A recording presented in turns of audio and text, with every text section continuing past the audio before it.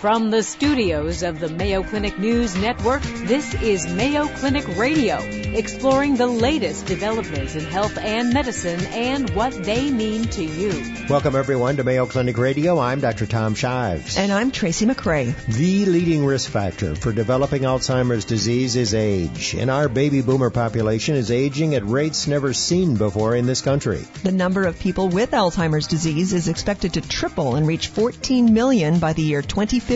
On today's program, we'll learn more about the hopes for earlier diagnosis and better treatment options from a Mayo Clinic expert. We now know who's likely to be developing the disease, and the idea now is the earlier we intervene, the more likely we will be able to prevent subsequent cognitive decline. Also on the program, the dangers of using herbal Viagra. And a cancer treatment using heated chemotherapy. All that, along with this week's health and medical news, right after this. Welcome back to Mayo Clinic Radio. I'm Dr. Tom Shives. And I'm Tracy McCray. Alzheimer's disease. It's been in the news recently with the death of country music legend Glen Campbell. Now, Campbell shared his battle with the disease fairly publicly with a documentary film that included footage of his treatment at the Mayo Clinic in Rochester. Alzheimer's, unfortunately, is a progressive disease. It gets worse over time, and it affects an estimated 5.5 million people in this country. In Alzheimer's disease, the brain cells degenerate and die, causing a steady decline in memory and mental function. At first, someone with Alzheimer's disease may notice mild confusion and difficulty remembering. Eventually, people with the disease may forget important people in their lives and undergo even dramatic personality changes. Oh, you would never forget me, would you, Tracy? Never. You know, it's a disease that all of us would like to avoid. Here to discuss Alzheimer's disease is Mayo Clinic neurologist and the director of the Mayo Clinic Alzheimer's Disease Research Center, Dr. Ronald Peterson. Welcome back to the program, Dr. Peterson. Always good to have you on. All right. Thanks very much, Tom and Tracy. We always appreciate an update on the disease called Alzheimer's. And recently, the death of Glen Campbell, he was a patient, but he was really more than that to you, wasn't he?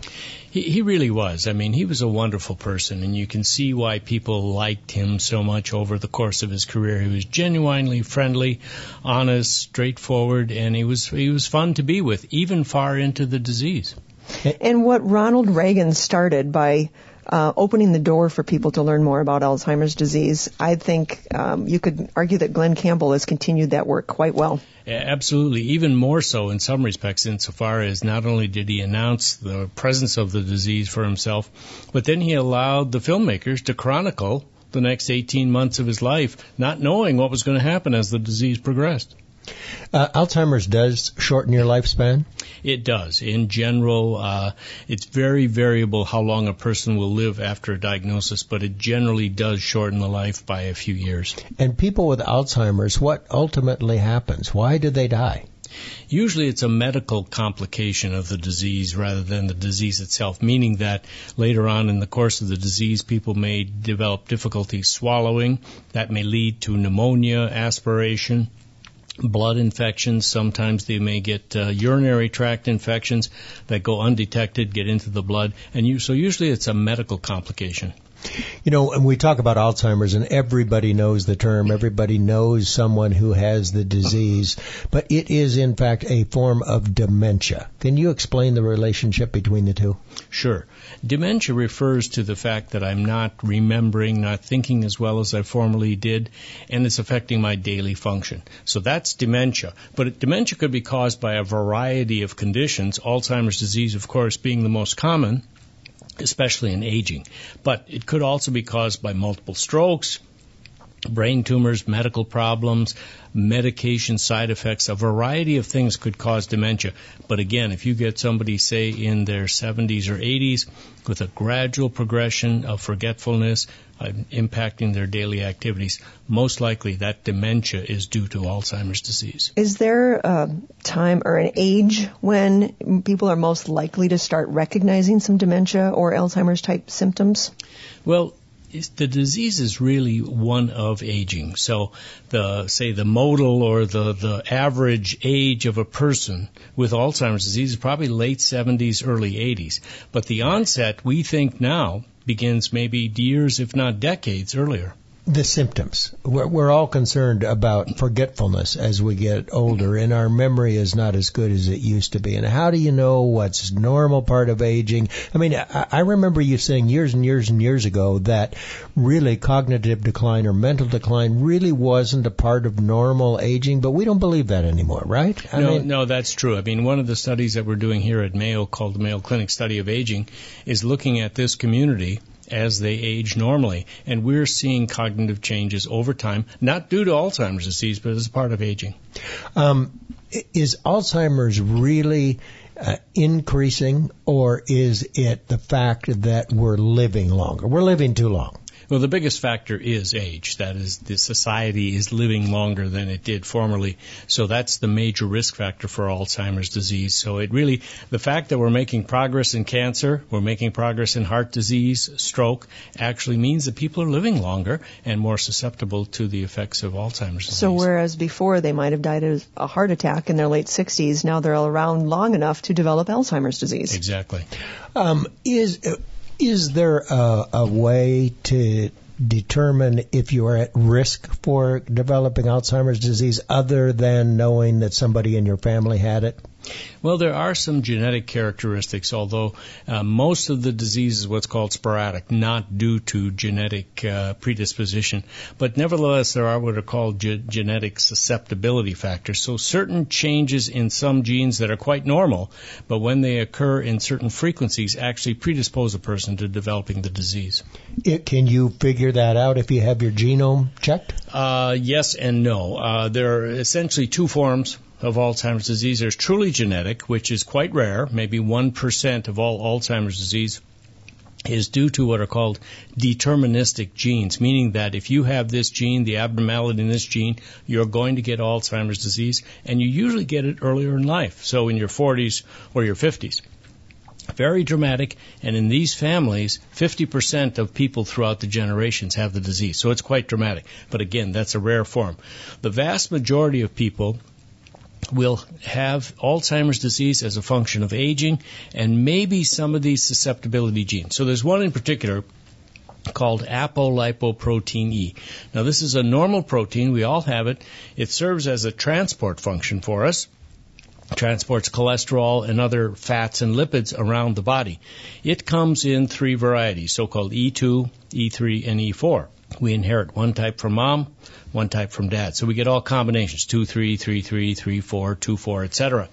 Turns out that if you inherit the 4 variety, your risk is increased over time. Again, with age, but it is increased by maybe 3 or 4-fold over the general population. Now, if you're unfortunate enough to inherit the 4 variety from mom and dad, so you're a 4-4, then your risk goes up 10 to 14 times over the general population. So these are just risk factors, but they're not deterministic. But having your genome checked isn't going to tell you that. You can do it. It might, like 23andMe, okay? They will, in fact, give you a genetic profile, and they will look at chromosome 19, apolipoprotein E. Are you a 2, 3, or 4, or combinations? And they'll tell you this has a certain statistical predisposition for the disease, but it doesn't mean you're going to get the disease. All right, so you can learn a little bit, but not what you really want to know. Exactly. All right, to this point in time, is there any effective treatment for someone with Alzheimer's disease? Well, when we talk about treatments, you can talk about pharmacologic or drug treatments, and you can talk about lifestyle interventions. On the pharmacology side, we have a few drugs on the market that are useful for treating the symptoms, may help stabilize people for a period of time, but they do not affect the underlying disease process. So the disease continues to progress as if you weren't treated with those medications. Nevertheless, we use them because the symptom improvement can be important. On the lifestyle side, we're talking about issues like physical activity, maybe a heart-healthy diet, cognitive activity, staying socially connected in your networks. Those factors have been shown to be somewhat protective or helpful in cognitive aging. I don't think they really prevent Alzheimer's disease ultimately, but still, if these factors can modify when you become symptomatic, that's a big deal. All right, we're talking about dementia and Alzheimer's disease with Mayo Clinic neurologist Dr. Ronald Peterson. Time for a short break. And when we come back, so we've got some questions that we want to answer. Yes, things like what can be done? Can you slow the process of dementia or Alzheimer's? We'll look into the future. You're listening to Mayo Clinic Radio on the Mayo Clinic News Network. Welcome back to Mayo Clinic Radio. I'm Dr. Tom Shives. And I'm Tracy McRae. We are talking with neurologist and the director of the Mayo Clinic Alzheimer's Disease Research Center, Dr. Ronald Peterson. We've talked a little bit in general about the disease. We've talked about the unfortunate death of Glenn Campbell, also a patient of Dr. Peterson's, President Ronald Reagan. So now we want to ask you a couple of things. What we really know about Alzheimer's disease to date and what the future holds and when we might someday have an effective treatment for this disease. And the first thing I want to ask you about is the report that came out this summer from the National Academies of Sciences, and it was called Preventing Cognitive Decline and Dementia, A Way Forward. And what did you think the highlights of that report were? I think there were three findings that came out of that. One is that there may be an avenue for cognitive training, that is, things you can do with your mind to stay intellectually active and perhaps even develop some techniques for remembering, processing that may be beneficial in the long run. The second factor was elevated blood pressure, particularly elevated blood pressure in midlife. Treating it can not only prevent heart disease and stroke, but may actually have an impact on reducing the likelihood of cognitive impairment as you age. And the third factor was physical exercise, aerobic exercise. And in fact, if you get out there, brisk walking, jogging, swimming, things of that nature, again, may postpone cognitive decline in aging. So expand a little bit on the cognitive training. What exactly do you mean by that? Crossword Sudoku? Puzzles? Yeah. Well, it could be. The difficulty in this area is that it's a major industry out there, and there are a zillion brain games out there that have not been validated. So the committee had to walk a tightrope there to say what the literature indicated without necessarily endorsing some of these products because we just don't know. So there was one study called the ACTIVE study that the committee looked at quite carefully. And this was a study done over 10 years ago where people were actually given cognitive training, usually in groups, mnemonic techniques. How do you remember a list of this or a list of that? There were techniques with regard to problem solving and techniques for improving your processing speed, doing multitasking more effectively. Those people were trained. They were tested 2, 5, and 10 years later. And in fact, particularly at 2 years, maybe 5, less so at 10, there was evidence that that training actually persisted throughout the years and made those people more efficient and less likely to experience cognitive decline later. Anything else that could help slow the progression of dementia? We really don't know for sure. We think that these other factors, in fact, again, a heart-healthy diet is a good idea, and clearly managing your vascular risk factors, so blood pressure being the main one. But I think physical exercise, too. I think patients often ask me, they said, if you could do one thing, doctor, what would you tell me to do? And I'd say get out there and walk, run, swim, do something of that nature. Well, but there is some relationship between sleep and Alzheimer's, isn't there? Absolutely. At the international meeting last month in London, there were several studies reporting that, in fact, people with sleep disorders may have an increased tendency to develop cognitive impairment later in life. Now, you can actually get into a biologic explanation as to how that may relate to Alzheimer's disease, because it turns out that when people are sleeping at night, and in fact when they get down to the deeper stages of sleep, this amyloid protein, one of the culprits that causes the disease, actually gets cleared from the brain. And to the extent you do not get into those deep stages of sleep, that may impair one's abilities of the brain to clear that protein. So it's theoretical, but it could happen. Well, nap may not be so bad. That's right. Yeah. I'm on the right track anyway. So where are we? Where are you in your research? What do you expect to happen over the next few years? I mean, this is basically a healthcare crisis for this country. It is. And so what do you think is going to happen? Well, I think we're steadily trying to develop these new therapies. And I think what's happened in recent years is that our ability to detect the disease in life, in people, maybe even when they're cognitively normal, has enhanced our ability to develop therapies. So one of the reasons why the therapies have failed thus far is maybe they're being introduced too late in the process. So we're asking people to already be memory impaired, maybe even have mild dementia, before we start these medications that are meant to alter these underlying proteins in the brain. It's like, I'm going to give you a statin, but I'm going to wait till you have your heart attack. Mm-hmm. Well, no. You should lower your cholesterol 5, 10, 20 years earlier to prevent the heart attack. So that strategy has now filtered into our field such that with this ability to look inside the brain, to look for these proteins through our biomarkers, our imaging tests, our biofluid tests, we now know who's likely to be developing the disease, develop symptoms down the road. And the idea now is the earlier we intervene, the more likely we will be able to prevent subsequent cognitive decline. So that's not a blood test you use to figure out whether or not someone has dementia. It's an imaging test. And exactly what do you mean by that? So an imaging test can be done with MRI scans or PET scans. PET scans pick up radioactivity. So, for example, if we're trying to detect one of the amyloid proteins or the tau proteins, the two culprits that cause Alzheimer's disease, in a person, we would give an injection of a small amount of radioactive substance that would circulate in the blood, go into the brain, and if you had amyloid plaques in the brain, it would attach to that plaque and then give off a signal. Similarly with the tau protein in the brain. So since these are the two defining characteristics of Alzheimer's disease, we can now label somebody's brain as to whether these proteins are present. So you think that by detecting these abnormal proteins earlier on, then give the medications that we have that haven't been all that effective, that maybe they will be more effective. Exactly. I think that the idea is prevention now rather than treatment after the symptoms have begun. And what else? Do you think that there will ultimately be a medication for people who have more advanced disease? Do you think you can ever reverse the process? That may be a tall order, but I think we could still halt the process, stop the progression, and maybe improve the symptoms. So while we're trying to prevent the disease, we're also working on drugs that will help with the symptomatic stage of the disease.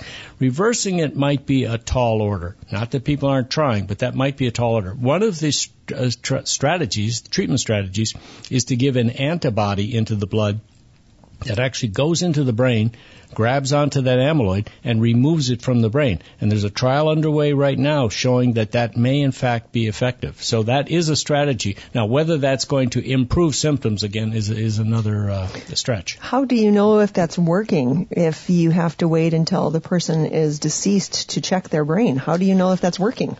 Tracy, actually, we don't have to wait now because of these biomarkers, these imaging scans. Like I was mentioning with this study, in this particular study, they looked at people who had positive amyloid scans, PET scans, before treatment, gave them the treatment for 12 months, then scanned them again, and there was less amyloid in the brain after the treatment than there was at the start.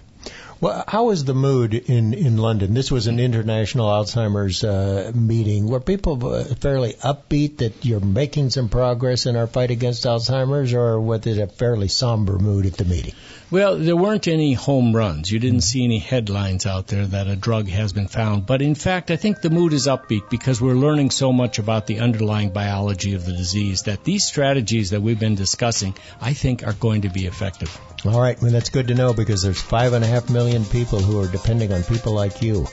Dr. Ronald Peterson, neurologist and the director of the Alzheimer's Disease Research Center at Mayo Clinic, thanks so much for being with us. Thank you, Tom and Tracy. Still to come on Mayo Clinic Radio, we'll discuss the dangers of herbal Viagra. And later on in the program, we'll learn about a unique procedure to treat cancers that have spread to the abdominal cavity.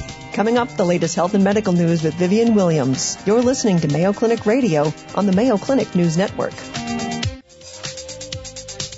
Hi, I'm Vivian Williams with your Mayo Clinic Minute. Before the start of the school year, many kids get physical exams. Dr. Alva Roche-Green, a family medicine specialist at Mayo Clinic, says yearly visits to your healthcare provider help make sure your child is healthy and ready to learn. You want to check their hearing, their vision, their height and weight to make sure they're growing appropriately, and their development to make sure that your child's development is appropriate for their age. If your provider notices any developmental delays, you can intervene early. You catch them early, you can actually make a big impact impact on your child's ability to learn and grow by having them get the appropriate services. Other benefits of back-to-school exams include updating vaccinations. Before kids enter kindergarten and first grade, there's a specific set of vaccines that are required by most states. And usually before kids enter seventh grade, there's another set of vaccines. Exams are also a great time for parents to ask any questions they may have about their child's health. Back-to-school physicals are key to making sure your child is ready for the new school year. And in other news, heartburn is a burning pain in your chest just behind your breastbone. The pain's often worse when lying down or bending over, and is caused by stomach acid backing up into the esophagus. Occasional heartburn is common and no cause for alarm. Most people can manage the discomfort of heartburn with lifestyle changes and over-the-counter medications. If you suffer from heartburn, try these tips to ease your discomfort. Maintain a healthy weight. Excess pounds put pressure on your abdomen, pushing up your stomach and causing acid to back up into your esophagus. Avoid tight-fitting clothing, which puts pressure on your abdomen and the lower esophageal sphincter. Avoid foods that trigger your heartburn. Avoid lying down after a meal. Wait at least 3 hours. Avoid late meals.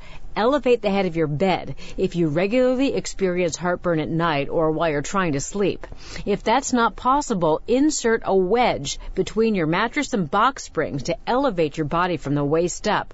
Raising your head with additional pillows usually isn't effective. And avoid smoking. Smoking decreases the lower esophageal sphincter's ability to function properly. For the Mayo Clinic News Network, I'm Vivian Williams. Welcome back to Mayo Clinic Radio. I'm Dr. Tom Shives. And I'm Tracy McCrae. Tracy, since the 1990s, we've become increasingly aware that erectile dysfunction is a pretty common problem. How common, you might ask? Well, the Massachusetts Male Aging Study, which was a pretty good study, says that about 50% of men have it, and it gets more common as you get older. For example, at age 40, about 40% of men have erectile dysfunction, but the rate increases to nearly 70% in men who are 70 years of age. Now, for most men who have trouble keeping an erection, oral medications like Viagra, everybody's heard of Viagra, they seem to work pretty well with not too many side effects. But, and, there's some good news. Yeah? I think I'm correct, Viagra comes off patent this year. And so you'll be able to get generic Viagra. And then what? A warning, though. Consumers should be wary of any product that claims to be a natural form of Viagra. Herbal supplements aren't held to the same standards as prescription and over-the-counter medications, so it can be difficult to know which ones are safe and effective. Or effective, for that matter. Here to discuss the dangers of herbal Viagra is Mayo Clinic urologist Dr. Landon Trost. Welcome to the program. We're happy to have you here, Dr. Trost. Thanks for having me. Dr. Trost, good to have you. So Viagra and its cousins, they've become a huge advance, are a huge advance in the treatment of ED, wouldn't you say? Yeah, no question. Prior to the late 1990s when these were introduced, there weren't a lot of good options out there. You could do injections or you could use vacuum devices or things like that. But when the pills came out, they offered many advantages over other therapies. It's something that happens spontaneously. It enhances both the rigidity as well as the duration of the erection. So it was a dramatic change in how medicine was treated in this regard. Do you know the story about how the Viagra came about? Yeah, tell our listeners. That's too good a story. Well, and during the original trials, they were looking for a pulmonary hypertension medicine. So they were looking for something specifically for high blood pressure in the lungs. Exactly, yep. And during the trials, they noticed that, it works okay for the lungs, but the men were reporting on the adverse event profile, so all the side effects of it, they were saying, it didn't really help with the lungs, but boy, let me tell you what it did, fix. And the mice, and they thought it was a decent antihypertensive, and they were giving it to mice. This is probably even before your time, and the mice all had erections. Yeah. And the company quickly realized that we're going to do far better. The high blood exactly. pressure. Is Dr. Shives right that it's about ready to come off of patent? Yeah, in fact, it went off of patent for the pulmonary hypertension medicine even last year. So you can get it generic now. They just have to write the medicine at a specific dose. So they write for the generic sildenafil 20 milligrams, and then you can get it off patent now. But next year, several drugs come off patent, including Cialis and others. So, how do they work? How does Viagra and Cialis work? Yeah, they're different than other therapies in that they essentially enhance your body's natural response. So your body naturally is trying to break down erections so you don't have an erection all the time. And this medicine blocks the enzyme that breaks down the erections. So You normally will get a stimulus, and it causes the medicines that result in an erection, and this breaks down the one that will break down the erection, and hence it lasts longer, and you get a more rigid erection than you would otherwise. Well, actually, that's so interesting. I thought it just improved the blood flow so you could get an erection, and that's why it had the potential side effects of low blood pressure or no? Yeah, no, it's a good question, and it's a common thing that we hear. Even in the commercials for a while, they said this is a blood flow problem. Yeah. And that was our belief for about 10 years. But more recent studies have shown that it's not a blood flow issue so much as a blood trapping issue. So the blood goes in, but it doesn't stay in. And so usually you'll still get good arterial flow going in. But what happens is the smooth muscle that normally has to relax can't. And so just like a parachute, if you pull the ripcord and the strings don't release all the way, the parachute doesn't open up. And same with erections. If the penis can't relax all the way or the smooth muscle doesn't relax, the blood goes in and it just leaks right back out. So that's why it's a leakage problem. The commercial, it's a blood flow problem. But that's why the commercial says if the erection lasts more than 4 hours, consult your doctor. Yeah. Is that a real danger? No. Okay. So that just never ever happens. And we had a meeting recently where there was a combined 150 years experience administering these drugs as far as among all the providers who were there. And they said, has anyone here ever seen that happen? And not a single person had seen a case of it. So we do see that with other medicines, but with the pills, so Viagra, Levitra, Cialis, Stendra, we don't see it. What do you mean with other medicines? Like injection type medicine. So there are certain ones that can overpower your body's natural response. And in those ones you can get, something that lasts too long. But with the pills, it just never happens. All right, so let's talk about then the reason you're here, herbal Viagra. Is there such a thing? There's definitely such a thing. In fact, it's a huge market out there. But the bigger question is it safe? And is it something, you should recommend or prescribe for it? And I think there's such a big desire for it because of three things, either safety, stigma, or assumptions. And I think people just assume that herbal things are safer than other products that are synthesized.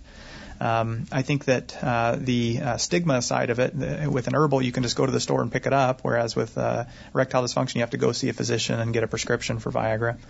And then assumptions, people just assume that the government's going to take care of them and going to prevent a medicine from being on the counter or over the counter that would be dangerous. Which isn't true. Which is not true, yep. And I forget the exact name of it, but the DSHEA Act basically said that the FDA has no role for proving the safety or efficacy of these types of therapies. And essentially, the FDA has to prove that it's unsafe before it comes off the market. So it's the opposite of other drugs for it. Does herbal Viagra work? I mean, and why would you even think about it? Because Viagra and its cousins work so well. But the reason you'd think about it is because you don't have to go to the doctor and get a prescription. Is that the main reason? And many times it's cheaper, maybe? Cheaper, yep. Cheaper, easier. There's not that stigma associated. And oftentimes they work just as well. And there are multiple studies. In fact, I have a list of half a dozen here that show when you take random samplings of these drugs over the counter and you look at what's actually in them, almost all of them have either Viagra or Levitra or Cialis or some derivative of that in them. And so that's why they work, because they have the same drug in there. And the problem is, though, they often have other things in there too. And an herbal company clearly knows, if I can give you a drug that's going to make you feel like $1 million and you're going to get good erections and your energy is going to be higher, then you're going to buy that again. So it's in their best interest to put in substances that help you lose weight, that give you energy, that fix your erections, because you're going to come back and buy it again. In one pill, you can fix everything at once. So are there some patients who have had adverse side effects from taking herbal Viagra? Yep, no, absolutely, all the time. In fact, probably the one that's received the most media attention that I've seen, at least in the past 5 to 10 years or so, has been the Lamar Odom case, which was the 2015 story. And just to kind of sum up, he was the NBA championship guy, and he's a reality TV star. He was found in a coma in October 2015 at this brothel in Nevada. And essentially, he'd taken at least 10 herbal Viagra supplements during his 3 days that he was there, and certain ones, Reload and some of these other things.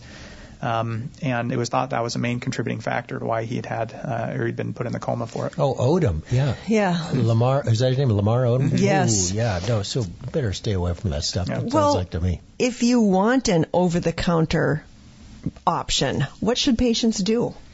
If they are too embarrassed to talk to their doctor about it, but they are looking for an over-the-counter option, do they have an option? Well, unfortunately, right now, not really is the right answer to that. There's not a good one. So Pfizer in particular is looking at making Viagra potentially over the counter. And so at a certain point in the near future, that may be an option. But right now, really your best and safest approach is to look for a prescription for it. All right, Dr. Landon Trost, urologist, talking about erectile dysfunction and the reason to avoid herbal Viagra. Thanks so much for being with us. No, my pleasure. Thanks for having me. We're going to take a short break. When we come back, we'll learn about a cancer treatment known as HIPEC. You're listening to Mayo Clinic Radio on the Mayo Clinic News Network. Welcome back to Mayo Clinic Radio. I'm Dr. Tom Shives. And I'm Tracy McRae. Tracy, there is a term that I want to introduce you to. And I want you to say it. Okay, it's called hyperthermic intraperitoneal chemotherapy. And if you break that down and try to define it, hyperthermic means warm or hot. Intraperitoneal means inside the abdominal cavity being encased in a sac called the peritoneum. And chemotherapy, you know what that is. I got that, For yes. sure you do. Well, that's also, fortunately, known by the term HIPEC. And it's a unique procedure that's used to treat cancers that have spread inside the abdominal cavity. Now, following surgery to remove the cancer the surgeon can see, the abdominal cavity is then bathed with hot chemotherapy to kill any microscopic cancer cells that might still be around. That's amazing. HIPEC. Yeah, delivering chemotherapy through HIPEC allows for a high dosage of chemotherapy to be given with minimal exposure to the rest of the body, meaning the normal side effects of chemotherapy can be avoided. Joining us on the phone to discuss HIPEC is Dr. Sanjay Bagaria. Dr. Bagaria is a general surgeon at the Florida campus of Mayo Clinic. Welcome to the program, Dr. Bagaria. Thank you for having me. Dr. Bagaria, it's so nice to have you with us. And what we're going to talk about, I think, is particularly encouraging for people who unfortunately have metastasis or cancer that spread inside the abdominal cavity. So we've sort of described the technique. Is this new, something that you've only recently begun to use? You know, the procedure has been around since the 1980s, but really hasn't gained favor till recently, as we are starting to see more benefits with it than we did in the past. And so now we're opening it up to more patients. And then we started the program here at Mayo Clinic about 3 to 4 years ago with the intent of treating more patients with this. Well, what were the problems and what are the benefits? So the procedure, as you described, is an operation where the surgeon removes all the visible cancer inside the abdomen, and at the end of the operation, we wash the inside of the abdomen with heated chemotherapy. And the goal of this is to eradicate any microscopic disease left behind. The problem with this approach, unfortunately, is that it has a high complication profile associated with it. And so in the past, we had lots of bad complications, including death associated with it. And so many people were shy to even offer it to patients. But over the past few years, as we've gotten better at it to understand how to treat patients who undergo this type of operation, we can minimize complications and therefore offer it to more patients. So why do you make the drugs hot? So we think that the heat or the hot actually makes the chemotherapy work better through a couple of ways. One is to make the chemotherapy penetrate the tissue deeper, and that's facilitated by the heat. And number two is that we know that chemotherapy in general works better when it's heated versus normal thermic. Wow, didn't know that. I didn't know that. And so obviously you're not giving the patient chemotherapy through the vein. I mean, chemotherapy, if you take those drugs orally, and so that has to make it easier for the patients. What are some of the side effects that they do experience? So you're exactly right. So we're able to give a very high dose of chemotherapy that can kill cancer cells, but we only leave it inside the abdomen for about 90 minutes. And after 90 minutes, we remove it all, and that allows us to make sure it doesn't get all absorbed into the body. Now, unfortunately, over those 90 minutes, you do get some absorption. You can't avoid that. And so some patients may have some issues with their white blood cell count or their platelets going down, but for the vast majority of patients, they don't really see the effects of it. So tell us the kind of patients that you're talking about. Are these women with ovarian cancer, people with colon cancer, or what else? So these patients are patients that have metastasis or stage 4 cancer to their peritoneum or the lining of the inside of their abdomen. The life expectancy of these patients is only about 6 months. And so really there are no really good options for these patients outside of palliation. HIPEC is an opportunity to offer a potential cure, and I use that word very, very carefully, but Sure. It's an option that we have for patients. And patients that we treat with this are typically patients that have cancers of the colon, ovary, or the appendix. Sometimes other cancers as well, such as mesothelioma, which is a very rare type of cancer. So that's a type of lung cancer that has spread to the lining cavity of the abdomen. Actually, the other way around. It's actually it starts in the abdomen and can go to the lung. And Really? From asbestos exposure? It can be associated with asbestos, but it cannot be as well. So it's once again very, very rare. But we do see patients that we treat with this. Okay. So the typical patient, ovarian cancer, colon cancer, gallbladder cancer maybe? Pancreas not really cancer? gallbladder, but No? definitely the appendix. Probably the appendix is actually interesting. Was the number one cancer we treat with this procedure.